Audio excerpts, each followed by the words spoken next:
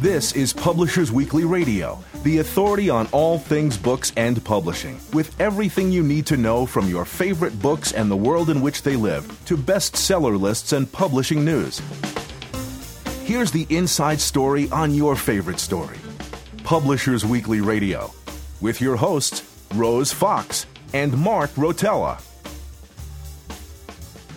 Hello and welcome to Publishers Weekly Radio, on the web at publishersweekly.com/pwradio and streaming free on iHeartRadio, iTunes, and audiobookradio.net. I'm Rose Fox, and I'm a senior reviews editor at Publishers Weekly. And I'm Mark Rotella, senior editor at Publishers Weekly. We're bringing you the very best of book talk directly from PW's offices in New York City, the heart of the book publishing world. On today's show, author Mark Kurlansky discusses his new book, Havana, A Subtropical Delirium. Then PW contributing editor Claire Swanson dishes on cookbooks. But first, here's a sneak peek at next week's Publishers Weekly bestseller list, powered by NPD BookScan. Well, there's not much happening in hardcover fiction. Right. The highest debut that we have is already all the way down at number 10. So the top books are looking pretty much like you would expect. All of the same things that have been there in the last few weeks. So at number 10, we have Banana Cream Pie Murder, a Hannah Swenson mystery by Joanne Fluke. This is the 21st book in her Hannah Swenson mystery series. Our review calls it subpar. It starts when Hannah's mother hears screams and gunshots coming from a friend's house. She thinks that her friend, an actress, is giving an acting lesson, but of course the actress is dead. And so naturally, amateur sleuth Hannah is about to come home from her honeymoon, and so she takes on the case. We say that an overly simplistic story and inconsistent behavior make this less effective than other books in the series, but fans will certainly enjoy the abundance of tasty recipes. So that's what cozy fans are really in it for. Right. At number 15 is Bone Box, a Decker Lazarus novel by Faye Kellerman. Obviously a very well-known bestseller. This is the 24th book featuring retired LAPD homicide detective Peter Decker and his wife Rena Lazarus. This is, again, our review says it's so-so. Starts with a routine morning hike that becomes the catalyst for a search for a serial killer.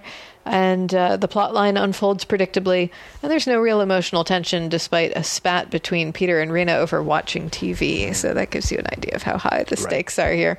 But series fans will be pleased to learn that the couple's twin grandsons, although they're only 7 years old, are basketball prodigies at their Philadelphia school. So this is like, when you've been following a series like this for 24 books, you get this sort of gossipy neighbor vibe where you're just like following these people's lives, and it's not so much necessarily about the case at hand as the family and what's happening next in their personal lives. And finally, at number 17, Firebrand by Kristen Britton.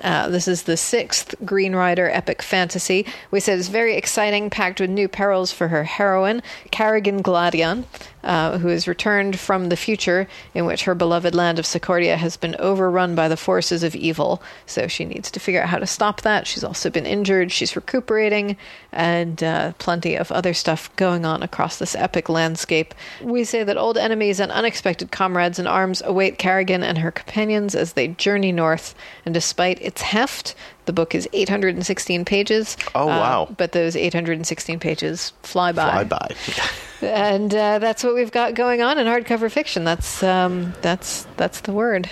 Well, we've got several more in nonfiction. A new number 1 by George W. Bush. Not what you would expect. This is called Portraits of Courage, a Commander-in-Chief's tribute to America's warriors. And this is that we've always known that former President Bush is a painter. This is what he spends a lot of his time doing. And these are portraits of, I think there's 66 full-color portraits and also a mural painted by him of military officers who have served for the U.S. since 9/11. So this is at number 1, topping the list. And then we have at number 2, we have Unshakable, Your Financial Freedom Playbook by Tony Robbins, bestseller of Money, Master the Game. And this is all about putting your finances together. So that's at number 2.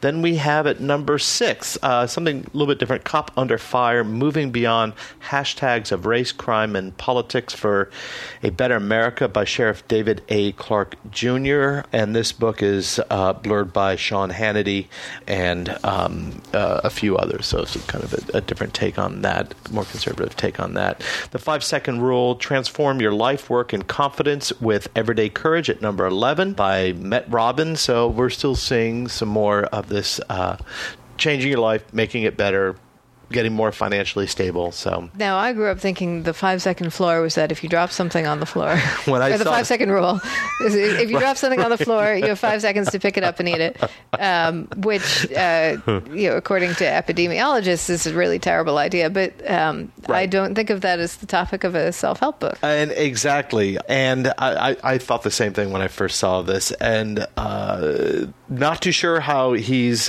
put the seconds. Basically, according to the blurb, it says it takes just 5 seconds to use this tool, and every time you'll be in great company, according to the blurb. So what you learn from here, you could put together in just 5 seconds. So some sort of positive thinking. Exactly. Yeah. Yes. Gotcha. So, but meanwhile, the 5-second rule. Meanwhile, the rest of us are eating food off. Yes, exactly. Change our lives. To change our lives. Next at number 15, Age Proof, Living Longer Without Running Out of Money or Breaking a Hip by Jean Chatzky. She's well known. She's a financial expert for the Today Show, but she's known for a lot of these money books. So, and this is at number 15. And then we have, I think, just 2 more. We have Dodge City, Wyatt Earp, Bat Masterson, and the Wickedest Town in the American West by Tom Clavin. Number 22. This is a narrative, one of only 2 on the list, recounting the most famous of cattle towns and its 2 most influential lawmen. Clavin argues that it wasn't gunfights, but rather the refusal to fight that eventually tamed Dodge City, Kansas. So we say, to know the history of Dodge City is to understand how the West has won, and this history is often just as captivating and strange as the legends that have supplanted it. And finally, we have The Complacent Class, The Self-Defeating Quest for the American Dream by Tyler Cohen. He's a economics professor, and he categorizes complacent Americans into 3 classes: the privileged, those who dig in, and those who are stuck. We say that his predictions take on a different coloring of the results of the 2016 presidential election, and it will be fascinating to see whether and how they continue. So we'll see that. And that's at number 25. I'm Rose Fox. And I'm Mark Rotella, and this is Publishers Weekly Radio. Next up, Mark Kurlansky explores Havana's history and culture. We'll be right back. I'm Donna Freitas, author of The Happiness Effect, and you're listening to Publishers Weekly Radio. I'm Mark Rotella. And I'm Rose Fox, and you're listening to Publishers Weekly Radio, direct from the PW offices in New York City. Today we've got Mark Kurlansky on the line. His new book is Havana, A Subtropical Delirium. Hello, Mark. So glad you could join us. Yeah, nice to be talking to you. So I know you've had a long history with Cuba, but tell us a little bit about how this book came about and what exactly is the delirium of the subtitle? Well, I mean, the book, first of all, came about because Bloomsbury has a series in which they ask different writers to write about cities that they love, and they've done one on Paris and one on Florence and one on Prague, and then somebody got the bright idea, why don't we ask Kurlansky to do one on Havana? And I do love Havana. I love the Caribbean. I've written, 5 or 6 books, fiction and nonfiction, about the Caribbean, and Havana is the great Caribbean city. This is also, by the way, my 30th book. Isn't that ridiculous? Wow. The reason I call it a subtropical delirium, in part because in reading literature, I mean, there's so many great writers from Havana, and this idea of delirium keeps coming up. But subtropical delirium is a quote from a Havana writer. He no longer lives there, but from Havana, Abilio Esteves, who wrote, "This subtropical delirium under the sun by the edge of a beautiful bay, diabolically beautiful, open to the perilous waters of the Gulf of Mexico, swarming with sharks and lost souls." Wow. Which is one of the best descriptions of Havana I've ever heard. My description of Havana is that it's like an unshaven man in a tattered tuxedo. So what goes into that image? I mean, that's very evocative in just a few words. But the tattered tuxedo, the remnants of wealth, the unshaven man. Tell us sort of what those things are symbolizing and drawing on.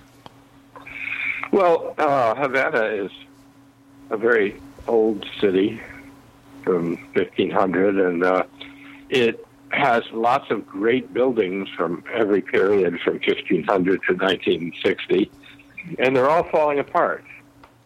And, people who hate the Cuban Revolution like to blame this on the revolution, but they've always been falling apart. I mean, you can go back and read descriptions of Havana in the 19th and even 18th century, and they describe how how dilapidated it is. And the reason for this is that in Havana, wealthy people decide on the place where they want to live, and they build a lot of fantastic homes there. And then after some time, they decide, oh, this isn't cool anymore. We don't want to be in Havana Viejo. We want to be on the Prado. So they go and they build beautiful homes on the Prado.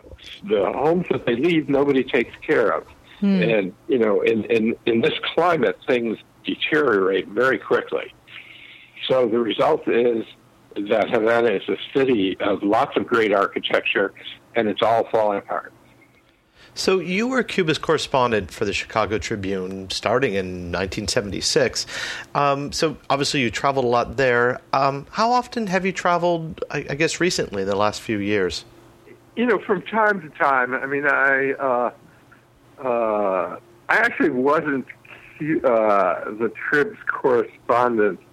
They didn't have a correspondent at the time. I covered the Caribbean, and I would drop in from time to time. I think later they did, after I left, they did get a correspondent. It's difficult to get a correspondent in Cuba. But I don't know, from time to time, some years a few times, some years once, some years I never got there. But it's, over a long period of time, since the early 80s. And what's changed over that time? And you say that the state of dilapidation has been pretty consistent, but also obviously it's a city and a country that's gone through a lot of upheaval. Yeah, I mean, when I first started going to Cuba, it was in the period when the Soviet Union was supporting the revolution. So it was very different from now. The Soviets just kind of subsidize everything that the Cubans were trying to do.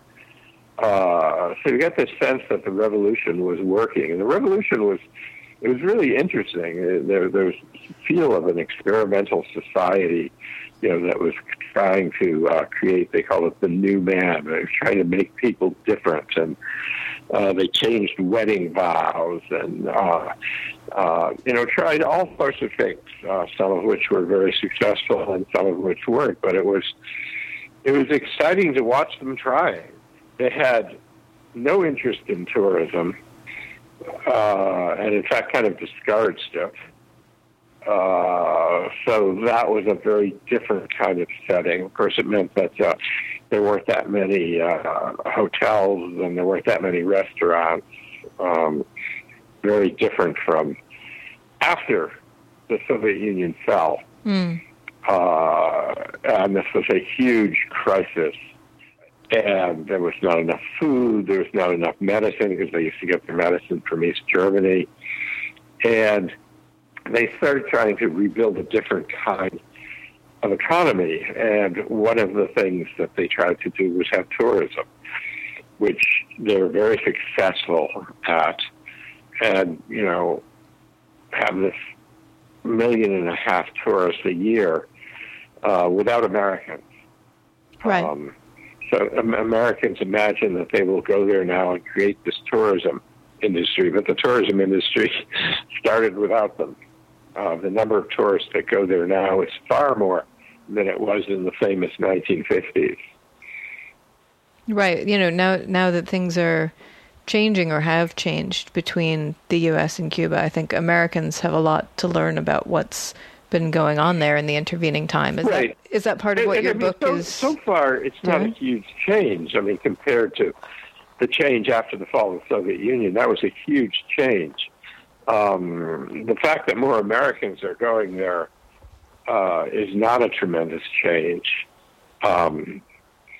It's not as much fun for me. I kind of liked it when I was the only American there. But as I say, they have a tourist industry, and the Cubans are going to be very cautious about how they allow and what they allow Americans to do, because they have a history of Americans taking over their economy. I remember going to Canada and seeing billboards advertising tourism to Cuba, and it took me a minute to figure out why it looked so strange. And then I realized, of course, you would never see those billboards in the U.S. This is many years ago. But it did give me a little hint of these things, these international relations going on sort of outside of the American purview. Yeah, I mean, I don't think Americans realize that the American embargo was an American fantasy that didn't have much to do with other countries. They tried to get other Latin American countries to go along with it. Some did and some didn't. First time I went to Cuba, I was a correspondent in Mexico, and the Mexican ambassador, the Cuban ambassador to Mexico invited me. There were very open relations between Mexico and Cuba. A lot of European countries have had open relations with Cuba. So it's just America. So we say in our review that the chapters of your book read like a series of colorful picture postcards. Each one is like a touchstone of Havana's history and Cuban culture. So I wanted to talk a little bit about the culture. I mean, you cite things like Cecilia Valdez and how that novel comments on the Afro-Cuban culture and slave trade. Can you take us a little bit of the history as you were experiencing it? Yeah, well, the slavery in Cuba lasted longer than anywhere else in the Americas. It was the first country and the last to stop. And slavery didn't really stop until the 1880s, so that when I first went to Cuba, I met people who had grandparents that they knew who were African-born slaves. Mm. So slavery is much closer to Cubans today than it is to any other country. And a huge, huge impact on the society. One of the things that makes Havana so different from the rest of Cuba is that it had a huge free black society, which other places didn't have. And the reason for this was that Spanish law allowed slaves to buy their freedom. But if you were working on a sugar plantation, you had no possibility to earn money to buy your freedom. But if you were a slave in Havana, you could sell things on the street, including possibly yourself, and you would get the money to buy your freedom. And this was a very distinct characteristic of Havana that people talked about, scared a lot of people. The free black people there. But it made Havana a very strong center of African culture, music, religion. In a lot of ways, it's the most African place in Cuba. Even their accent is strongly influenced by African languages. Habaneros have a very peculiar accent, which sounds like they have something very hot in their mouth. And, a lot of phonemes, a lot of syllables get dropped. I've always been very fond of the way Habaneros say Kurlansky. They say Kulanki. Hey, Kulanki. Kind of has a nice sound to it. But, Fidel Castro was not an Habanero, and he didn't talk like them. And he talked very kind of slowly and distinctly, which journalists love. But that's not really the way people in Havana talk. And it's not just with Spanish not being my first language, because I've traveled in Cuba with friends from Spain, and they had the same problems I did. I mean, it takes you about a day to adjust to the Habanero accents. It's really very unique. Tell us about some of the ways that that African history and the history of slavery have affected the culture of Havana, not just like the atmosphere when you're there, but also the artworks that it produces. Well, music is the most famous example. The son, which is really basically a Havana form of music and completely dominates Cuban music and Havana culture. An anthropologist once said to me that if you just watch people in Havana when they're just kind of tapping their fingers, they're always tapping out son, which, I've looked for and I haven't really noticed it. But what I have noticed is that, because you hear music all the time, partly because the windows in Havana have no glass. Not that the glass is missing. They never did have glass. And, so music is just pouring out of every window. And a lot of that music is son. So if you happen to be hearing son on the street while people are walking by, you can see that they kind of walk to the rhythm of son. It's a rhythm that has become part of the culture. While you were there, so most recently, when was that? I don't remember the exact date, but I have been there since Obama reestablished diplomatic relations. And what were the changes that you've seen? Just going back on your metaphor of the unshaven man in a tattered tux, has the tux become new, or has the man shaved? Any changes? No, not at all. The only difference I see in Havana is that they're talking about it a lot. And, one of the famous characteristics of habaneros is that they do talk a lot about everything. And Federico Garcia Lorca, the famous Spanish poet, loved Havana. And he used to, the Spanish verb for to speak is hablar. And instead of calling them habaneros, he always used to call them hablaneros because they just talk so much. So nowadays they're talking about, relations. I haven't been in Cuba since Trump became president, and I can only imagine how that conversation is going. We're going to take a quick break, but don't go away. Book lovers everywhere love Publishers Weekly Radio, now on iHeartRadio.com. PW Radio brings you the best of books and book publishing news. PW editors Rose Fox and Mark Rotella offer lively interviews with your favorite authors and conversations with new authors you'll want to get to know. I'm Rose Fox. And I'm Mark Rotella. Join the community of book lovers at PW Radio. Every Friday and now on demand at iHeartRadio.com. Welcome back. We're talking with Mark Kurlansky, author of Havana, A Subtropical Delirium. Tell us a little bit about Cuban cuisine. That's one of the things that you cover in your book. Yeah, well, Cuban food is very much like Cuban history. You'll have a dish that will be part African and part Spanish and maybe part American and maybe part native Taino, all in the same dish. The Caribbean is just full of things that were brought there. Bananas, coconuts, papaya, all these things aren't native to the Caribbean.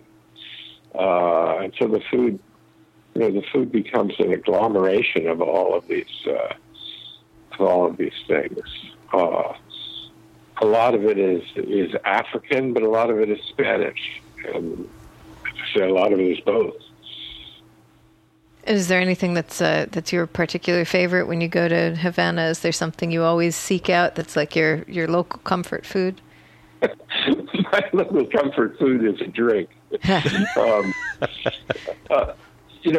used to be that you didn't get mojitos anywhere but in Havana. You really still don't, but I'm in Miami now. I just had a mojito last night, and it wasn't right at all. It's a very uniquely Havana thing, made with a particular local mint, and it always felt like when I arrived in Havana, I'd go and I'd settle in and I'd get a mojito, my first mojito. I'd sip it, I'd taste it, and I'd say, yeah, now I'm in Havana. I'd like to know, as you walked around, I mean, what is, I imagine, I've always wanted to go to Havana. I mean, is it a very walkable city, or is it just the downtown area? Well, it's all about walking. And, you know, when you talk to habaneros who have been to Miami, that's what they talk about. They say, nobody walks there. You know, I went to Little Cuba and there was nowhere to walk. Right. They walk everywhere there, and they often walk, you know, there's not a lot of good sidewalks. They often walk down the middle of the streets. Guillermo Cabrera Infante, one of the funniest writers that Cuba ever produced, in one book he said, and there were these three guys, and you knew they were from Havana because they were walking down the middle of the street. So tell us about, you know, I've been fascinated with Cuba of the 1950s, and and earlier when Meyer Lansky was there, and there were a lot of luxury hotels then. It was a destination. What about now? I mean, I know you had said about the that, you know, it seems, you know, for Americans that no one went there because Americans didn't go there. But has that changed with now that Americans are coming? Well, I mean, it's been changing. It's been changing since the Soviets left, and they've been trying to attract tourists. And fortunately, they haven't been building hotels. What they've been doing is refurbishing them. All those great old hotels you were talking about, like the Nacional, the Inglaterra, and Parque Central, and all of these, the Ambos Mundos where Hemingway used to stay. But they're also converting a lot of old mansions into kind of boutique hotels. So there's a lot of interesting choices. And there's still those, you know, the mafia ones that you mentioned. Yeah. They kept those going, you know, changed Havana Hilton to Havana Libre. And, but, you know, there's those 3 or 4 high-rise hotels. And one of the things that you say is that the city is the most romantic in the world. So tell us why. Well, you know, that's a little hard to explain, except that I don't think anybody who's ever been to Havana would have any problem with it. It's something about how fallen apart it is, and yet beautiful, and how it's hot and a bit mysterious, and it's just sort of feels like a place of intrigue, and you know, and it has great music, and it's just a great romantic setting. I actually begin my book by saying that if I ever wanted to make an old-fashioned film noir, I would set it in Havana, because it has that kind of feel to it. In spite of the fact that, you know, it's Caribbean and it has a lot of culture, there's something black and white there. There's something there that suggests black and white. There's a strong sun, so there's, you know, highlights and deep shadows, and a lot of shadowy places that people suddenly pop out of into the light. And, yeah, there's a movie, the Graham Greene, Our Man in Havana, movie that was made right after the revolution. Castro gave them permission to shoot there. And it's a great view of what, you know, Havana looked like in 1960. And it's not all that different from today.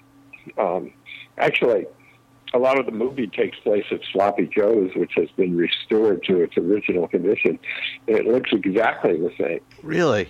You know, I went into the men's, you know, in the movie there's a scene in the men's room where Alec Guinness gets recruited by the British Secret Service. But they've used a different men's room. The men's room is the only thing that doesn't look like the movie. So give us a sense, you're very well known for these deep dive books where you take a particular topic and you really get into it from start to finish. How do you write? Is it research first? Is it sketching out everything that you know or you think you know and then going and digging for the things that you didn't know or you were wrong about? How do you approach a new book? Well, it's definitely research first. I always feel when the research is done that I'm almost finished. All I have to do is write it now. In the case of this book, it was just going back to years and years of reporting and experiences. And I did some research and some reading, also old notes, old articles. But I always do all the research before I do any of the writing. And then I'm so happy when I start writing. And how long does it often take you to research? A couple of years, although this book didn't, because, as I said, I had so much of the research already done. Now, talking about writing, we've in literature, you refer to several Cuban writers. We've at Publishers Weekly, we've been going down there. We've had a bigger presence now in the last 2 years for the book fair, and we've been told that very proudly that the literacy rate there is pretty high in Cuban culture. Could you talk a little bit about that? Yeah, well, those were the great goal of the Cuban Revolution was education and healthcare, and education and healthcare are very good. It's a joke you hear over and over again that the three. I mean, Americans don't realize this, but Cubans tell a lot of jokes about the revolution. And one joke you keep hearing is that the three great successes of the revolution were healthcare, education, and sports. And the three great failures were breakfast, lunch, and dinner. Oh, wow. Wow. It's a very literate population. And I'm not literate, well-educated. It's kind of a striking thing for me because I work a lot all over the Caribbean. And, Cuba is the one place where, if you just go and talk to some destitute guy on the street, he's educated and he speaks well and he's very knowledgeable. So how did that change your research process? And were you basically going and doing a lot of man-on-the-street type interviews, or were you also investigating libraries and so forth?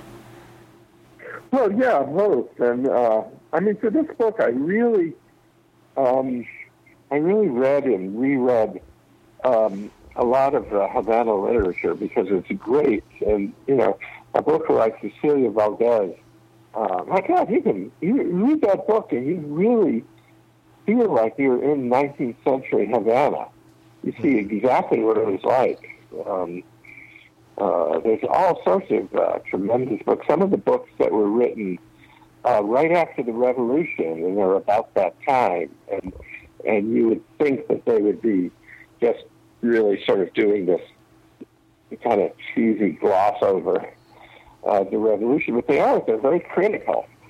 It's also true of film. A lot of great Cuban films, and the films are often critical of the society. So with each trip there, is there anything that surprises you? Always surprises me how openly people talk about things. For a notoriously closed police state. I think it is a police state. Police are everywhere. But it's not really clear to me what you can and can't do. I mean, you can't stop to overthrow the government. And they don't really like organizing, political organizing outside of their institutions. But you can talk about things. You can complain about things. People love to tell Fidel jokes. People, I've been in societies like Haiti under Duvalier or Spain under Franco, where if you could get people to talk at all, they just whisper. And Cuba isn't like that. Especially with habaneros never whisper; they shout everything. So you're wrapping up this tour, or you're on this tour now for your book. You're down in Miami right now. Are you already planning your next thing, or are you really still focused on this one? I've actually written my next. Wow, you're on the ball. Number 31, just cranking it out. Actually, if I hadn't left on tour, I would have finished it. I have about 3 pages of writing left to do on my next book, which is a history of milk. Oh, wow. Of milk. Of milk, a subject that people have been arguing about for about 10,000 years. Mm-hmm. And now more than ever, I'm sure the vegans had a lot to say. Well, no, they don't, because they just don't drink milk. But the people who do drink milk, I mean, is it healthy? Is it not healthy? Is cow better? Is goat better? Should you have GMOs? Should it be grass-fed? Should it? These arguments that go on and on. Should it be pasteurized or raw? A lot of Americans think because they never see anything but pasteurized milk that issue has been resolved, but it hasn't at all. Mm. Well, that sounds like something to keep an eye out for. So are you always doing overlapping projects? Is it always just right on to the next? Yes. Yeah. Not happy unless you're writing? Well, thick as that sounds, it's kind of true, yeah. We've been talking with Mark Kurlansky, and you can find his book, Havana, in stores right now. Mark, thank you so much for joining us. My pleasure. Nice talking about it. I'm Mark Rotella. And I'm Rose Fox, and this is Publishers Weekly Radio. Next up, PW contributing editor Claire Swanson talks about our spring cookbooks feature, so stay tuned. Hi, my name is Minjin Lee. I'm the author of Pachinko, and you are listening to Publishers Weekly Radio. I'm Rose Fox. And I'm Mark Rotella, and you're listening to Publishers Weekly Radio, direct from the PW offices in New York City. Every week we get insider info from Publishers Weekly editors and contributors. Today, PW contributing editor Claire Swanson is here to tell us all about some recent and upcoming cookbooks. Hi, Claire. Hi, guys. Always very nice to have you on the show. So tell us a little bit about this cookbooks feature. It just came out. It looks terrific. Thank you. Yeah. So for the feature, we focused on spring cookbooks that are sort of geared towards the home cook who want to make the most out of their kitchens, whether that means kind of coming to the kitchen for the first time and learning the fundamentals, or taking a deep dive into a single dish, with a single subject cookbook, or kind of making the most out of their gadgets, which there are so many now with lots of devotees. We sort of explored all these cookbooks for the home chef. So, forgive my ignorance here. I think of all cookbooks as being for the home chef. So what sets these apart? Well, some of the publishers we talked to pointed to recent bestsellers in the last couple of years as being very chef-driven, gourmet, coming from professional kitchens.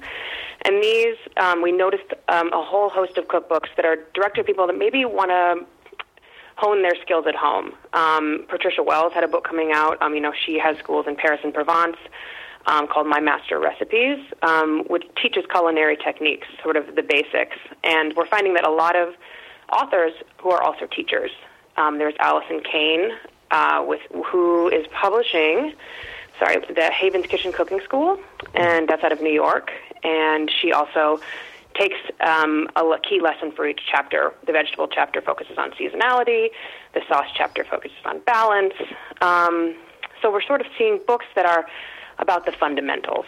And very educational, it sounds like. Exactly. Like it's very practical. Mm-hmm. And maybe not cooking from a recipe, but rather how to cook in general. Right. Well, that makes a lot of sense. I usually expect that sort of thing to come out in the fall, maybe, when you can hand it to someone who's, heading off to college and trying to figure out cooking from first principles. But this sounds like it has a different focus. Yeah, I think this might be a bit more evergreen. And it might stem from just a greater desire to DIY. And so some people, publishers and authors said that social media, there's two sides of the social media coin here, in that people want to share what they cook and they want to know how to cook to be able to do that. But also this abstract world that people live in is making people want to get their hands dirty too, and come around a table together. So I think it's a larger desire to come to the kitchen as opposed to maybe someone who's fending for themselves for the first time. So one cookbook I notice is Samin Nosrat's Salt, Fat, Acid, Heat. Now she was one of her first students, or at least best known students, was Michael Pollan. Right. So tell us a little bit about that book. Right. So the idea is cooking from those elements: salt, fat, acid, heat. Salt and fat for flavor, acid for balance, heat for texture. It was a technique that she developed while learning to look at Chez Panisse, Alice Waters' restaurant, a very famous restaurant. And she decided to share this sort of digest of how to, conceptualize cooking with readers. And it's very, it's a really new idea. It has illustrations from a graphic journalist, so it's very much a teaching tool book. And what are some of the other elements or other books that really jumped out at you in the feature? I think that it's hard to ignore the tool tie-ins because in 2016, 3 of the top 10 best-selling titles of the year were devoted to one single, kitchen tool. The Inspiralyzer, the air fryer, the electric pressure cooker. This year, it seems to be all about the Instant Pot, and that's not slowing down. Brockridge has another title, or has had the best-selling title last year with 45,000 print copies sold this year already. Adams is releasing the I Love My Instant Pot recipe book, and so we're seeing a lot of people who are spending money on these gadgets, becoming a part of the cult of the Inspiralyzer or the Instant Pot, and want to really learn how to use them. America's Test Kitchen has a food processor book coming out. Page Street sort of takes it old school with the cast iron skillet, a book devoted to the cast iron skillet. And so that's something we're actually seeing from 2016 that isn't slowing down, but it still sort of ties into this this overarching trend of home chefs wanting to sort of make the most of what they've got. Well, I will say, as someone with a kitchen full of gadgets, that all sounds really great. I don't have an Instant Pot or a Spiralyzer, but I have, a bread machine and a pressure cooker and a Cuisinart, and I would love to. Yeah, they said it sort of seems wants to fill the gap to where the kind of the literature that comes with the product, right? Where that leaves off, and so to be able to have an authoritative source in a book. I've definitely found that with my pressure cooker, I get a lot out of pressure cooker cookbooks because it's so hard to adapt non-pressure cookbook recipes or non-pressure cooker recipes. So very specific. So that sounds genuinely useful for people who have those tools or who want them. Yeah, absolutely. And you don't want them, collecting dust. You want to be able to make, if you're spending money on them, and if they're taking up space, you want to be able to use them to their full potential. And publishers were kind of turning to that. And a kind of back to basics, there's also one I see here, Rachel Mamane, I think, mastering stocks and broths. So yeah, and that's Chelsea Green, and they sort of made the point that stocks and broths, just of the utmost importance, normally get kind of relegated to this footnote of cookbooks. Right. And so we did see a whole bunch of books that were taking like a narrower focus on a single subject in order to help people master those. Right. Whether it's learning how to make pizza or stocks and broths or perfecting the omelet. There were a whole spate of books about, honing in and zeroing in on one dish, which is sort of like, with the abundance of information out there, some editors feel that's really speaking to home cooks at the moment too. Is there really enough in something? I guess pizza, there are a million variations, but I'm hard-pressed to imagine how one fills an entire cookbook with omelets. So there's the classic French omelet, the American diner omelet, the frittata, and the dessert omelet. And what Ann Truthman at Norton told me is that sometimes when chefs are being tested at restaurants, that's the test dish. Yes. Because it seems so simple, but execution is everything. And so that's sort of taking, again, something that has a professional element and bringing it home and bringing it to the home kitchen. A dessert omelet. Yeah, new one to me too. I would have never thought. I know. I believe you. It's like a crepe without all the things that make a crepe delicious. Right. a little confused, but sure, why not? Intriguing. Yeah, that's what the perfect omelet focuses on. One chapter is on dessert omelets. And then another book we did a profile on Melissa Clark with her new book Dinner, which seems like another kind of basic mastering. Right, and also a big part of Melissa Clark books is high flavor and low labor, which ties into another trend we were seeing, which is people want to ditch the takeout, but they also want to cook locally and eat clean and do it themselves. And how do you square that with having so little time? And so we saw a whole bunch of books that addressed that. People that were foodies, but only had a finite amount of time at night to make dinner, and so it was saving time and money in the kitchen. And Melissa Clark's book was about that. There's Electra Wiedman's The Impatient Foodie, coming from Scribner, and that's kind of to adapt the ideals of slow food movement to the realities of busy schedules. And so again, people making the most out of their kitchen with what they have allotted. I feel like in the past those would have been freezer cookbooks, Yeah, I think it's it's that category, maybe expanding, growing up, moving on, and again, like a slow cooker, hands-off books too, make it ahead kind of books that sort of teach you how to do it with a lot of flavor and panache, but a little quicker.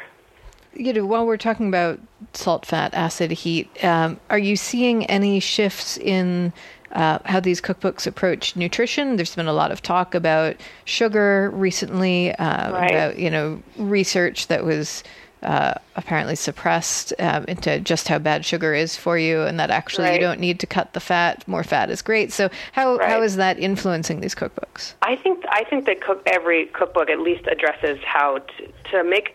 If it's not specific about nutrition, about cutting sugar or cutting carbs, it's about being just cognizant of what you're putting in your body.